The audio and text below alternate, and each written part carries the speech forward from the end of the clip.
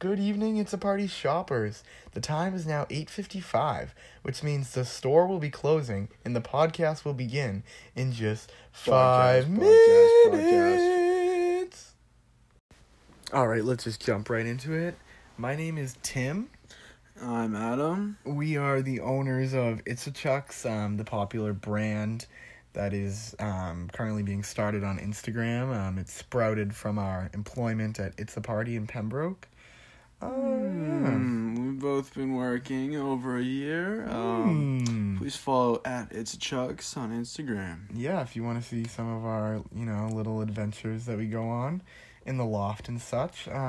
But we thought we would just create this podcast to kind of share a more deep perspective of the things we go through being employees at It's a Party than what we share on the Instagram account.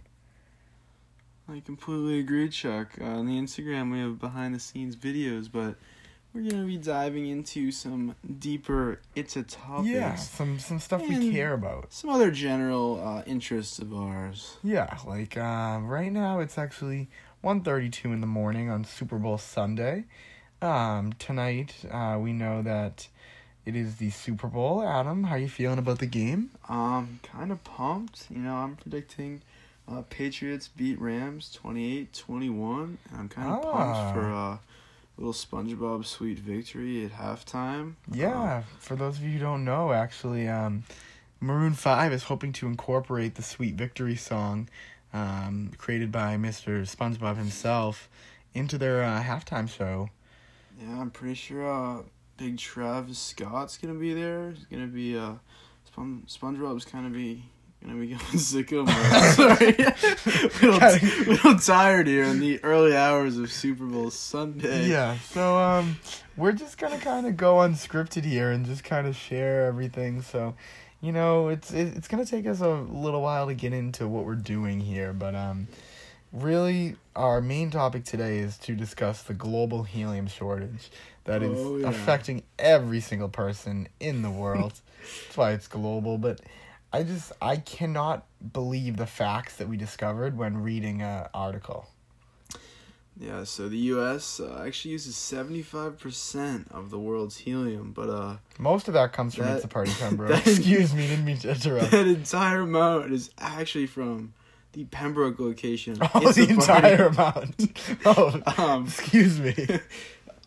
Some very small amount is used in actually MRI machines, but hospitals don't need those. It's not as crucial as latex balloons. So, yeah. For those of you that don't know, helium actually comes from underground, and I'm not actually making this up. It's literally like pumped from underground like oil, and it can very easily escape into the atmosphere, obviously, because it is lighter than like pretty much everything in the planet. That's why the balloons float. Yeah. That's why when you try and buy air-filled balloons and then ask us why they don't float, that's why we look at you dumb. Because air actually does not float. Helium does. Air. Yeah. But we discovered helium 150 years ago, and we might be running out now. And it's not like water where there's some cycle that the helium, when a balloon pops, the helium's gone. We're not getting it back. I don't think people understand that. When you suck the helium in your body, it's gone. Well, it's not coming out. Can actually leave our solar system. It's not just in the atmosphere, it's actually gone. You have to go to the moon and get some more. And we don't have the money to do that at It's a Party. That's why we have to overcharge everyone, and we apologize. But, just small increase in price. I guess what we're trying to say is that we're sorry that this is happening, but it is going to affect everyone. And get your balloons now. Go to It's a Party right now. We're open today, 10 to 6. We open in about 9 hours. I'll be there at 10. Please, do the right thing and conserve. How do you say that word? Conserve. But actually, what you want to do, since we're running out of helium, just everybody come to Pembroke. you're gonna want your Patriots Mylars for this game. You're gonna want your helmet Mylar. The big helmets and jerseys, they may take up a calculable percentage of the world's helium. Just think about that. That'll be cool that you're destroying the environment. How cool is it that your living room is filled with just toxins that are destroying the environment? Do you collect rare art? Because you may have some of the last remaining samples of helium in the world if you purchase a balloon at It's a Party Pembroke. And believe me, you're gonna know it when you're paying for it. When you see that number on the receipt, you're gonna know that you're paying get for what you're paying China. for. I rang someone out this morning, and the receipt said $2,000 for a single balloon for that popped one when they walked outside. latex, and the kid let go of it. Do you know what we did? That's a prime example. I mean, they have to sign a waiver. Like, you can't be doing that. But I don't know. I think we have to move on to another topic here. So I completely agree. we're gonna take a quick sip of water and get back to it. All right. So for our next segment today, we want to introduce something that we're gonna do pretty regularly here, called story time. So. Our first story involves a dreamy summer night at Adam's house. Just before the start of the school year when you have to concentrate in class. Let me just put that forward. It's hard to do with a concussion. But so we were over at Adam's house, and it was one of the first times that we had been having a play date with Emily, who is now Adam's fiance. You're going to hear a lot about her on this, believe me, if it's anything like what I hear all the time. So we were having a play date with Emily. Nick was there. Our friend Kayla from ITSO was there. I think Julie might have been there. And we were just having a fire. You know, Adam has a really nice fire pit.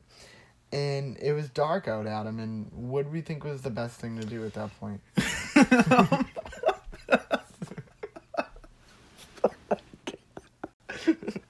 So, naturally, the best thing to do while you're having a fire in the pitch black darkness of a beautiful summer night would be to take out the golf bag.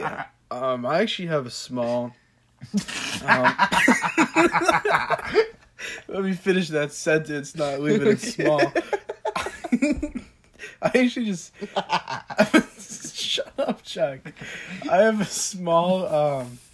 just golf net, little driving range type thing in my backyard. So we grabbed the bag, grabbed the boys, plus Emmy, Julie, if she was even there. Yeah. Kayla was there. We grabbed her. we brought her to the range. I was hitting a couple balls. Not good, shanking them, barely even hitting the net.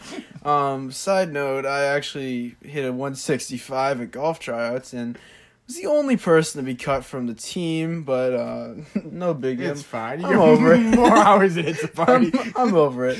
So, anyway, after my couple swings, Chuck gets up to the plate. We call it the plate. Yeah. With a 7-iron. Now, not the club you want to start your swing session on. Mid-loft club, but Chuck went for it. Yeah, it's just the club I feel most comfortable with. I like to, just hit the ball with a 7-iron. It felt very comfortable when he smacked the side of my head with it. So in a split second, Chuck was taking his swing. He hit the ball, and seconds after, he hit the side of my head because I was actually standing right in front of him when he swung. So it's just a series of unfortunate events, really. I mean, this was the first time I was over at Adam's house, and we were friends, but I don't know. It was just not the mood of the night, but definitely not. So I swung, and I don't you might think I'm an idiot for swinging, but it was dark, and I honestly. After being on the course several times with Adam, I'm not blaming it on him. It was my fault, but I didn't think... Oh, it was actually my fault. I didn't think he would stand in front of me just with common knowledge of what a 7-iron can do to a brain. But so he was standing there, and I hit it, and I honestly... It sounded like I hit a tree. So we actually do have it on video, of course, because Kayla like knew it was gonna happen. I don't know, but I think she told Chuck to actually hit me in the head. yeah, that's one theory we have from the commenters of our listeners. But I hit him very hard on the head. I mean, good thing I suck at golf and my swing speed is like 1 mile an hour. Oh, if it was anyone else, I could have wound up dead. But I was certainly in not great condition. Not a great place. Your head was bleeding. There was blood.